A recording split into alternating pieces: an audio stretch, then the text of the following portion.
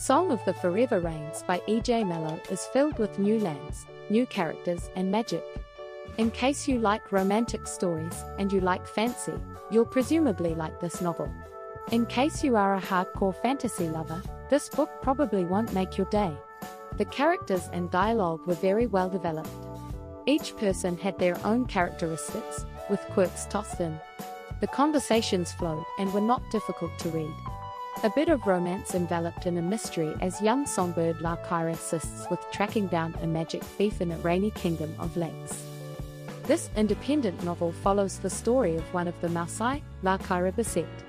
Lakria is 19-year-old, and she is the daughter of Dolian Beset, Count of Raven, which is the second house among the 6 elite houses of Jabari, where no government or ruler rules them.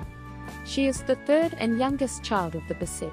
Her sister Arabessa is the oldest, and afterward comes Nia. Every one of the 3 sisters are blessed with magic belonging to an old bloodline. They are the Maasai, a trio of creatures both worshipped and feared.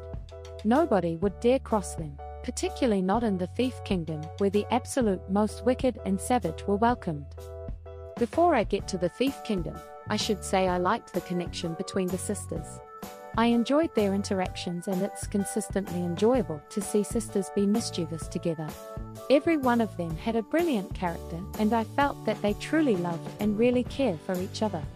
That is a significant thing to me when reading about familial bonds.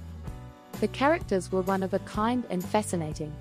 The female protagonist was balanced, and keeping in mind that she didn't have a lot of advancement, she kept up with consistent values and objectives over the span of the story.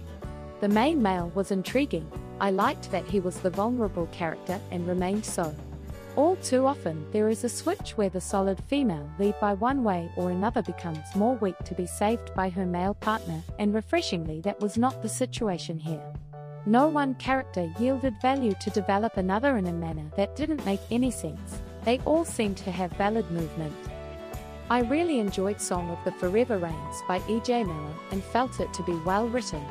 I would definitely recommend this to lovers of fantasy romance. People who have an interest in unique interpretations of magic. Thanks for listening this book review podcast. If you like this review, don't forget to follow, so that you do not miss any of our future podcast. Also show us your love by sharing it with your friends and family.